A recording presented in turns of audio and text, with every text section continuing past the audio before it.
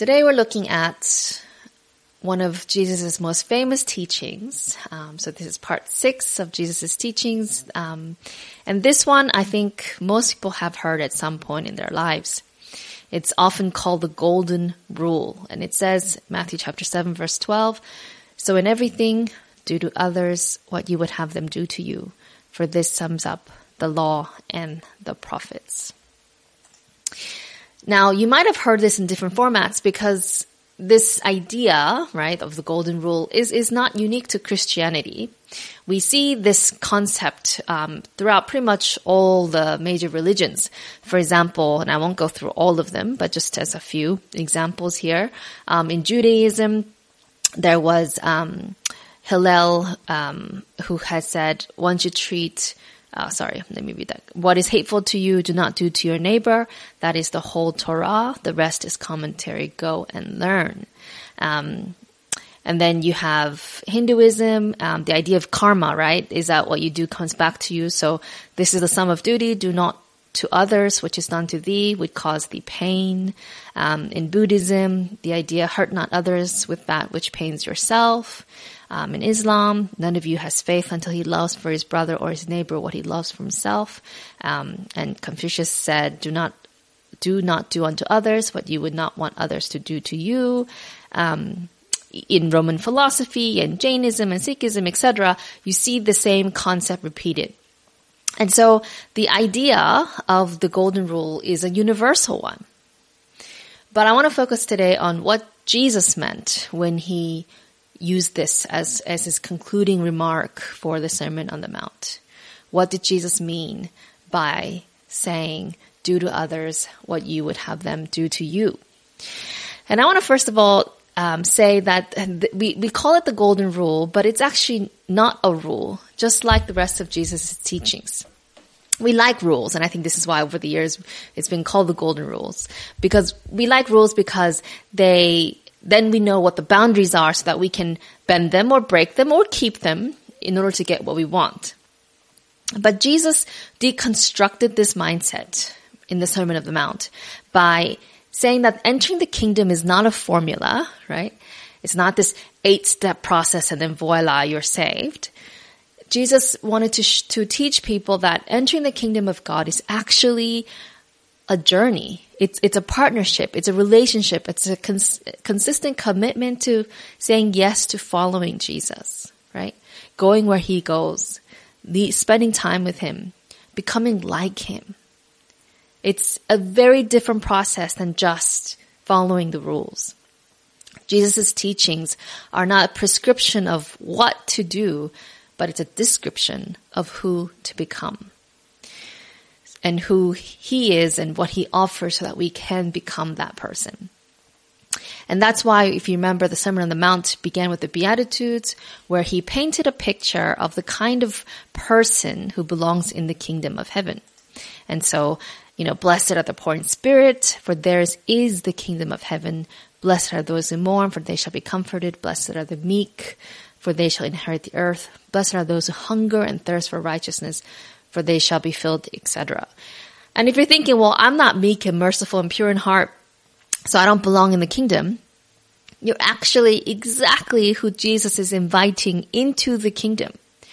Because you are poor in spirit, you recognize your need. Because you're hungering, thirsting after righteousness, you will be filled. And so Jesus is once again deconstructing that idea that we have to be perfect or be good and keep all these rules in order to get to heaven. He's saying, no, if you're hungering for me and truth and righteousness and goodness and you recognize that you don't have it, perfect. Yours is the kingdom of heaven now. Because the kingdom of heaven is not just a place, it's a state of being. It's whenever and wherever we acknowledge that we want Jesus to be our king. And we say, I want to become a citizen of that kingdom.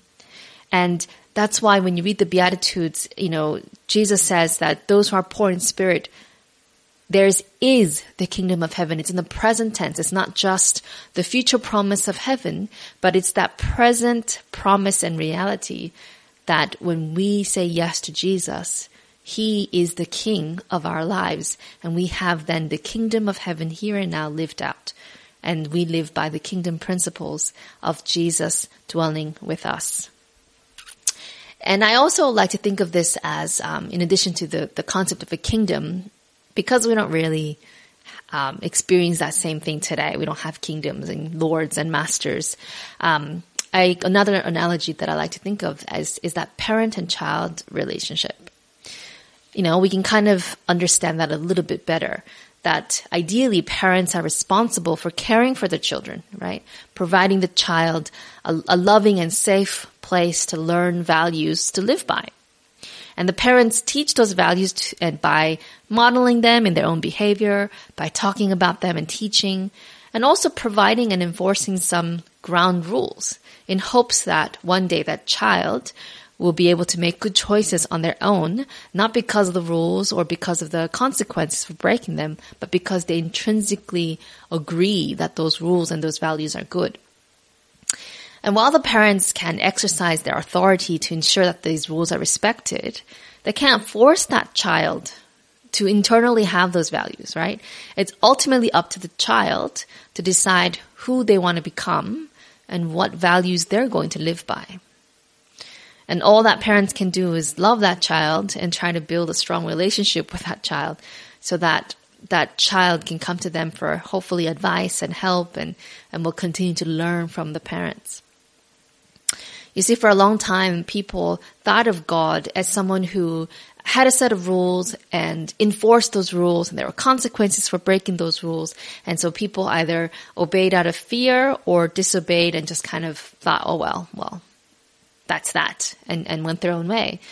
But Jesus came along and said, no, God is our Heavenly Father who loves us and longs to have an eternal relationship with us. And yes, He gives us laws to live by, but those are for our good. And those reflect the values that He's trying to write on our hearts and minds so that we intrinsically want to become that person who is like God, rather than, individuals who can't wait to break the rules once we're no longer under His authority. And that's why in the Sermon on the Mount, Jesus takes the time to explain that it's not about the rule, you shall not murder, but it's about that anger in our hearts, right? It's not the rule, don't commit adultery. It's about the lust in our heart. And Jesus says children of God aren't just modifying their behavior, they're surrendering their hearts to God on a daily basis to become a new creation. Day by day walking with God, right? Taking that yoke means, when two cows or oxen are yoked together, right? They're walking step by step. They're traveling in the same direction. And so this idea that Jesus presents is not just us keeping laws in order to be saved or us trying to be good on our own, but it's about partnering with God, right? Walking alongside Jesus, letting Him pull the hard bits, and we're just following Him. We're going along and being transformed by that truth into His image. So what is the truth about His teaching in Matthew chapter 7, verse 12? Let's go back to it. Right? What is Jesus trying to teach us? What does it mean to treat others the way that we want to be treated? And in order to answer this question, I want to go back into the context of the passage right before this. Last time we looked at how Jesus said not to condemn. And He taught that we should first take the plank that is lodged in our eyes before we try to take the speck out of someone else's eye, right? And that's an example of how to treat people the way that we want to be treated. Seeing people the way that we want to be seen, right? With dignity and respect and honor. Speaking truth to them once we've examined our own hearts and can talk to them without bias and in genuine love.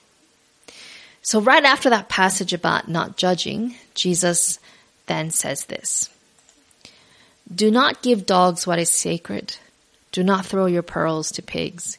If you do, they may trample them under their feet and turn and tear you to pieces. Jesus is not calling anyone a dog or a pig. He's just giving an illustration that you don't give dogs your important documents. You don't give pigs precious antiques, right? You give them food, dog food, pig food. You give them what's good for them. You give them what's safe for them to play with, right? And so when it comes to treating people the way that we want to be treated, discernment is needed, right? You don't just give everyone the same treatment. You don't treating others the way that you want to be treated doesn't actually mean that you give them what you would want for yourself without thinking about what they need. Because something that is good for you might not be good for them. And I'm just going to give an example of a physical example. So for example, water. Water is good for you, right? We can agree that drinking water is good. But did you know that babies under 6 months can get seriously ill or even die if you give them water? Because their kidneys aren't developed enough yet to handle water, and that excess water then ends up in their bloodstream, which dilutes the bloodstream. It can cause hyponatremia and brain swelling and even death. And so babies under 6 months are only supposed to have formula or breast milk. That's it. For 6 months, that is all they're supposed to have. You also can't give babies under 1 honey. Honey is good for you. It's, but babies under 1 can't have honey because there's a certain type of bacteria that's in soil, dust, and honey. And babies under 1 don't have a mature digestive system. And so the spores from the bacteria can really hurt the baby. Whereas once they're over 1 and their digestive tracts have developed, those spores can get eliminated. But yeah, so I'm just giving this example to show that not all good things are good for all people, right? And treating people the way you want to be treated means having the discernment and the wisdom to know what will truly help someone. It requires prayer and reflection and research and listening and learning. And it requires, once again, not that one-size-fits-all approach, but it's that partnership with Jesus. And that's why it's not a rule, because a ruler, right, has exact measurements and it's mathematical and it's predictable. But because the golden rule is not a rule, but a relationship with Jesus where you listen to his guidance and his promptings and his wisdom to know how to treat different people differently at different times. So that what may be right for someone may be wrong for someone else. And what was right yesterday might not be right today. This is how Jesus lived and ministered himself. For example, he didn't reveal all truth to all people all at once. When Jesus talked to the disciples and they confessed that he was the Messiah, he confirmed, yes, I am, but don't tell anybody. And the implication is don't tell anyone yet, right? And so Matthew chapter 16, verse 20, Mark chapter 8, verse 29 and 30, Luke chapter 9, verses 20 and 21. I don't have time to read all of those, but I'm giving them to you as references. Jesus says, don't tell anybody that I'm the Messiah. Later on, he says to tell, but right now he says, don't tell. Also, Jesus healed people, and sometimes he would tell them, don't tell anybody, right? Mark chapter 1, verse 40 to 44. Matthew chapter 8, verses 1 to 4. Luke chapter 5, verses 12 to 15. Also, when Jesus rebuked demons out of people, he commanded the demons not to reveal who he was. Mark chapter 3, verses 11 to 12. Why did Jesus do all these things? Why didn't he just tell everybody the whole truth from the beginning? The disciples wondered about this, and they wondered about why Jesus spoke in parables, right? Stories with these hidden meanings. And this is what he said. Jesus answered, because the knowledge of the secrets of the kingdom of heaven has been given to you, but not to them. Whoever has will be given more, and they will have an abundance. Whoever does not have, even what they have will be taken from them. This is why I speak to them in parables. Though seeing they do not see, though hearing they do not hear or understand. For these people's heart has become calloused. They hardly hear with their ears, and they have closed their eyes. Otherwise they might see with their eyes, hear with their ears, understand with their hearts, and turn, and I would heal them. But blessed are your eyes because they see, and your ears because they hear. For truly I tell you, many prophets and righteous people longed to see what you see, but did not see it. and to hear what you hear, but did not hear it. And you see that truth reflected throughout the Bible, that God revealed truth over generations. Present truth for the present time, for the present generation. He didn't reveal everything all at once, right? And so the Holy Spirit and God's presence and that communication and relationship was what brought about more and more revelation of truth. And Jesus wants everyone to be saved. He makes that very clear throughout the Bible, right? But not everyone is ready to hear the whole truth. And so he reveals it a bit at a time when they're ready to those who are ready. And then he commissions those who are ready then to go and share later on with those who were not ready before, but might be more open now. And he taught this principle to disciples when he sent them out. At first, he sends them out and says, "Do not go among the Gentiles or enter any town of the Samaritans. Go rather to the lost sheep of Israel." So the same concept once again, where Jesus limits them to just the Israelites. But then after his resurrection, and of course Jesus himself ministered to many Gentiles during his time on earth, and then after his resurrection, he makes it very clear that he wants them to go to all the nations. And he says, "I am with you always to the very end of the age." And the reason why I'm bringing all this up is to say that the way Jesus ministered and the way that Jesus taught people to minister was one that was bound by reality, that there is, this idea and the value of reaching everyone. But Jesus understands that you actually can't reach everyone. That's not the job of one person. He wants his collective church, his collective people to reach everyone. But for each individual, each disciple, we are called to a specific place, to a specific people at a specific time. And because we have limited time and energy, when we say yes to one thing or one person, we're actually saying no to others. We cannot be all things to all people. And so it turns out that treating people the way you want to be treated is complicated. Because, once again, it's not a simple rule, but it's a value that considers time and place and competing values and is led by the Holy Spirit rather than people's expectations or our own inclinations or just a black and white. Do this and don't do this. I was talking with my good friend Celia Kemp, who is a phenomenal theological thinker and writer. And she's been reflecting on this tension that exists between love and limits, particularly the abuse that many people demand in the name of love. And she said this that I thought was quite profound.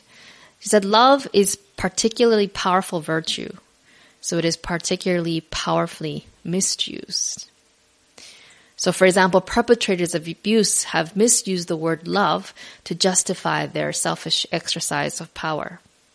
And victims of abuse have been trapped to think that staying in toxic relationships is the loving thing to do. Or bystanders have kept this abuse private, thinking that that's how they would like to be treated. But treating people the way that you want to be treated is not deferring to others all the time. And of course, the challenge is to love people and treat them, through the eyes of God. And that's challenging enough. But there's a balance to that. It may mean allowing someone to face consequences. It may mean saying no to a good thing for a better thing. It may mean disappointing people that you wanted to please in order to do what God wants you to do, and not just what people want you to do, or not even just what you want to do. Even Jesus ministered with boundaries and limits while he was here as a human being. For example, Jesus didn't heal everyone. He never turned anyone away, but he also didn't heal everybody. For example, in John chapter 5, and I preached about this, how he went to the pool of Bethesda, and there were lots of people who were sick and disabled there. But he went to one man who had been disabled for 38 years, and Jesus healed him. But what about the others? In Mark chapter 1, we see Jesus healing Simon's mother-in-law who was sick with the fever. And people hear about it, and so this whole town gather at the door, and they bring all the sick and he heals them. But then he doesn't stay. He doesn't stay there. If you read on in Mark chapter 1, verses 35 to 39, it says, very early in the morning, while it was still dark, Jesus got up, left the house, went off to a solitary place where he prayed. Simon and his companions went to look for him. And when they found him, they exclaimed, "Everyone is looking for you." Jesus replied, "Let us go somewhere else, to the nearby villages, so I can preach there also. That is why I have come." So he traveled throughout Galilee, preaching in their synagogues and driving out demons. You see, Jesus, I struggle with this, right? Like, I want to help everybody, but I look at the life of Jesus and what he did, and he was so connected to God the Father and driven by the Holy Spirit that he knew when it was time to move on. He knew when it was time to minister to other people. And he knew that saying yes just to meet people's expectations was not always the right thing to do. He wasn't confused by his purpose and mission, nor did it consume him. He was right on time, meeting just the right person in just the right place.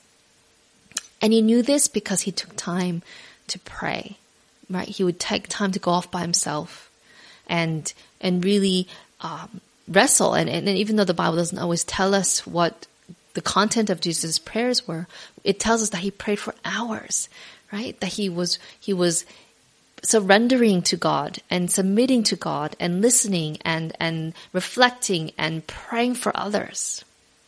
And it doesn't mean when he leaves a place he didn't care about them. He knew that there would be others that God would send to do the planting and the watering, right, for the harvest.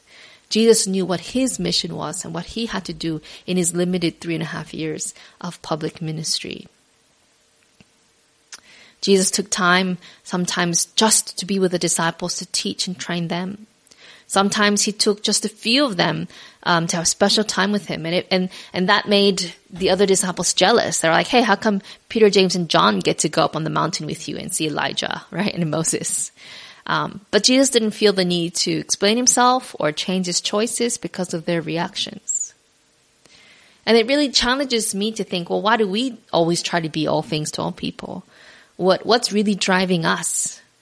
Is it God, or our desire to please, or our flawed theology about the golden rule? How do we know where the boundaries are? How do we know what's truly loving our neighbors as ourselves? And this is a complex question because we live in a complex world where things are not so black and white.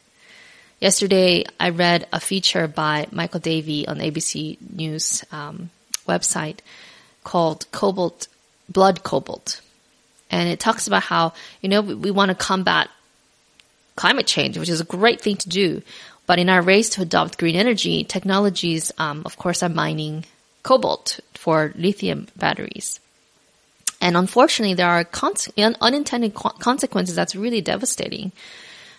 He writes, the violent rush to extract cobalt for lithium-ion batteries that power everything from smartphones to electric vehicles is unleashing a new cycle of misery and foreign domination in one of the world's poorest nations. Massive industrial mining operations, mostly Chinese-owned, have moved into Congo, intent on dominating the next energy epoch. The big mines are accused of corruption, poisoning the locals, exploiting Congo's resources with little benefit for the country.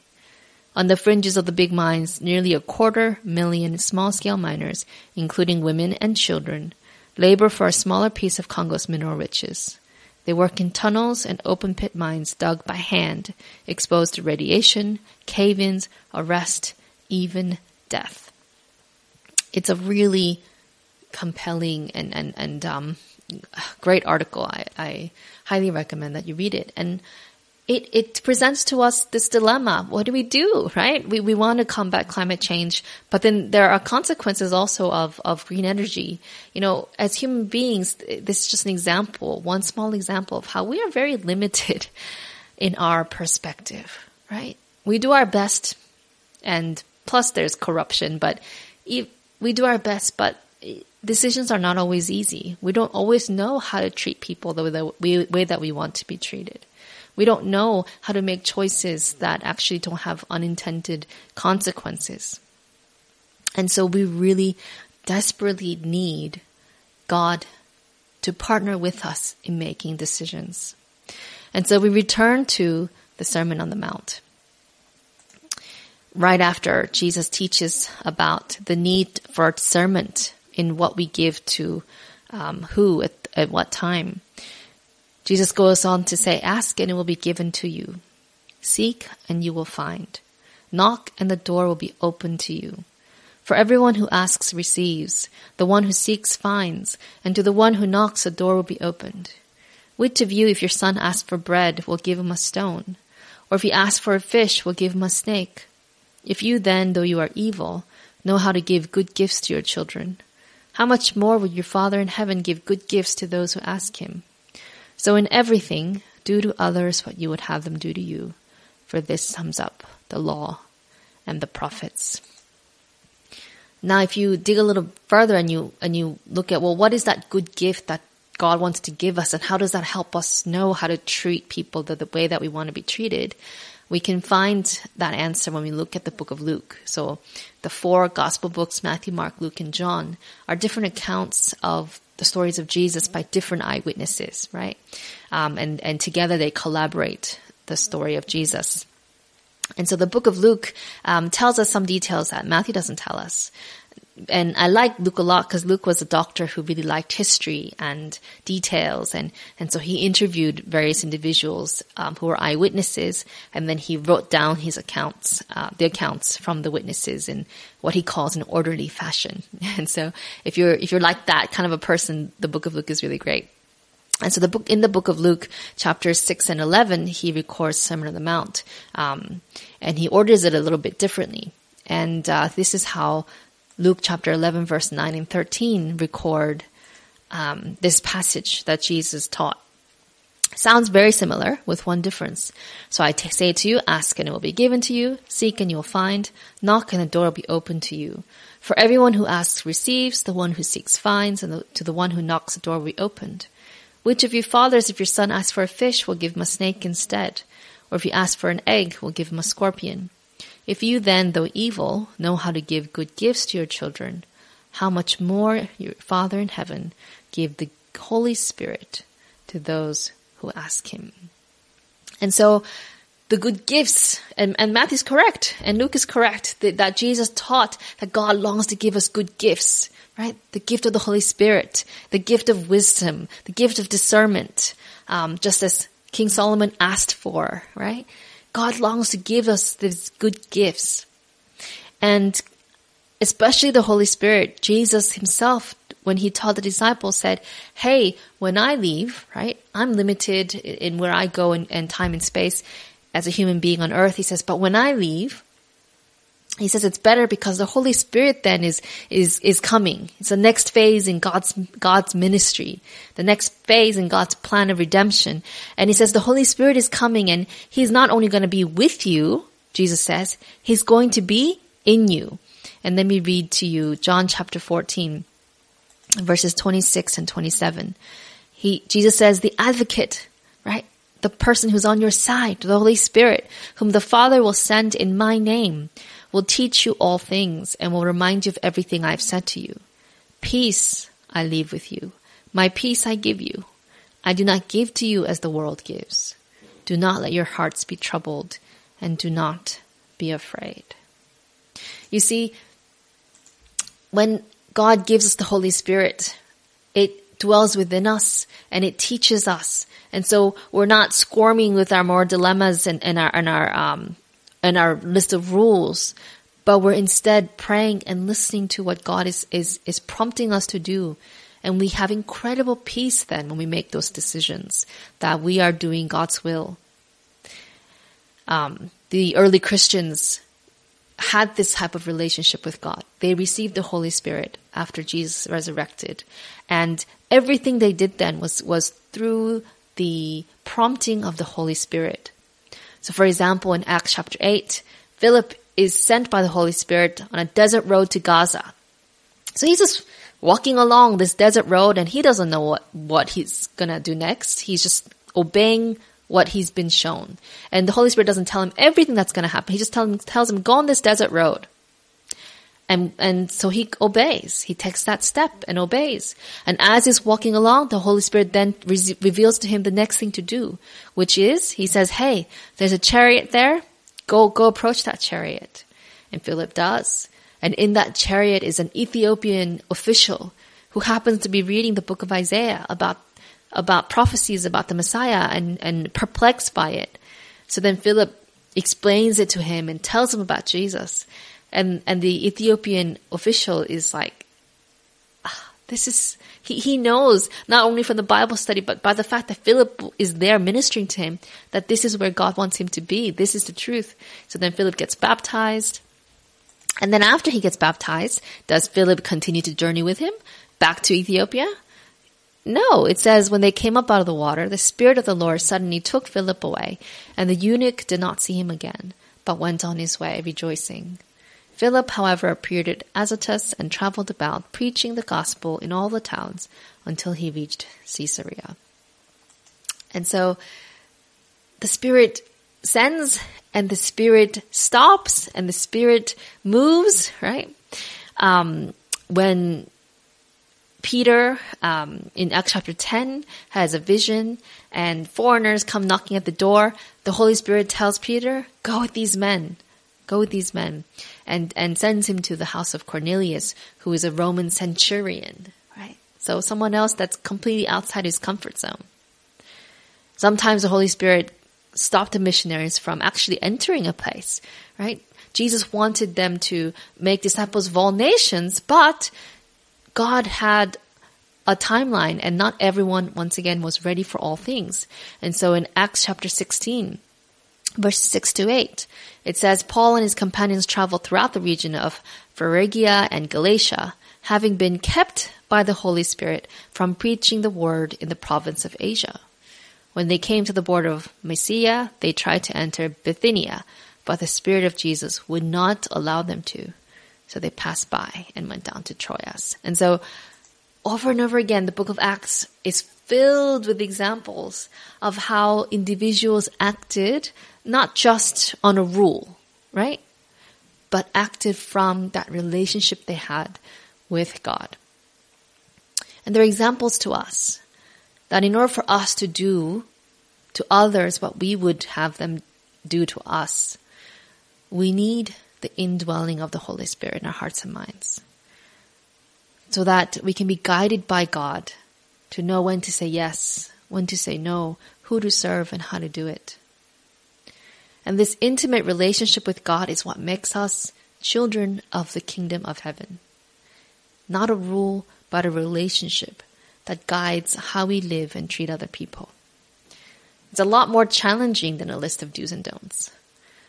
But the good news is it's not by our strength or our might or our goodness, but by God's strength, His power, and His goodness that we can live out kingdom values. And this is what makes Christianity unique. The fact that God became a human being to dwell with us, to show us, to live out a life of love for others that had boundaries, that had limits, that had leading by the Holy Spirit. But not just that, God then went a step further and dwells in us through the Holy Spirit, so that in our present day, He gives us present truth to live out and treat people the way that He wants us to say yes to certain things, to say no to certain things, and to know how to schedule our days and to have the agenda, the next step that God has revealed to us. And so we are not motivated by external standards, but by internal relationship with the God who transforms us. And it all starts with saying yes to God, inviting Him to come into our hearts and to have authority over us as our King, so that the kingdom of heaven begins now. There's a children's song that says, into my heart, come into my heart, Lord Jesus. Come in today, come in to stay. come into my heart, Lord Jesus. And this is my prayer for all of us, that we would say yes to Jesus coming into our hearts and teaching us how to treat people with love, how to make decisions that are difficult in a complicated world, and how to live as kingdom citizens and share that good news with others so that they too can live as children of God. Please bow your heads with me in prayer. Dear Heavenly Father, so many times we actually, skip the relationship with you and we just want a list that we can follow. But Father, you want so desperately to be with us, to have that relationship with us, for us to trust you, for us to follow you, for us to seek your guidance, to depend on you. And Father, it is harder because that requires commitment. It requires surrender. But I pray that every single person listening and watching would make that decision now to not just be led by the expectations of others or ourselves, but to be led by your Holy Spirit. And so we ask all of this in the name of your Son, Jesus. Amen.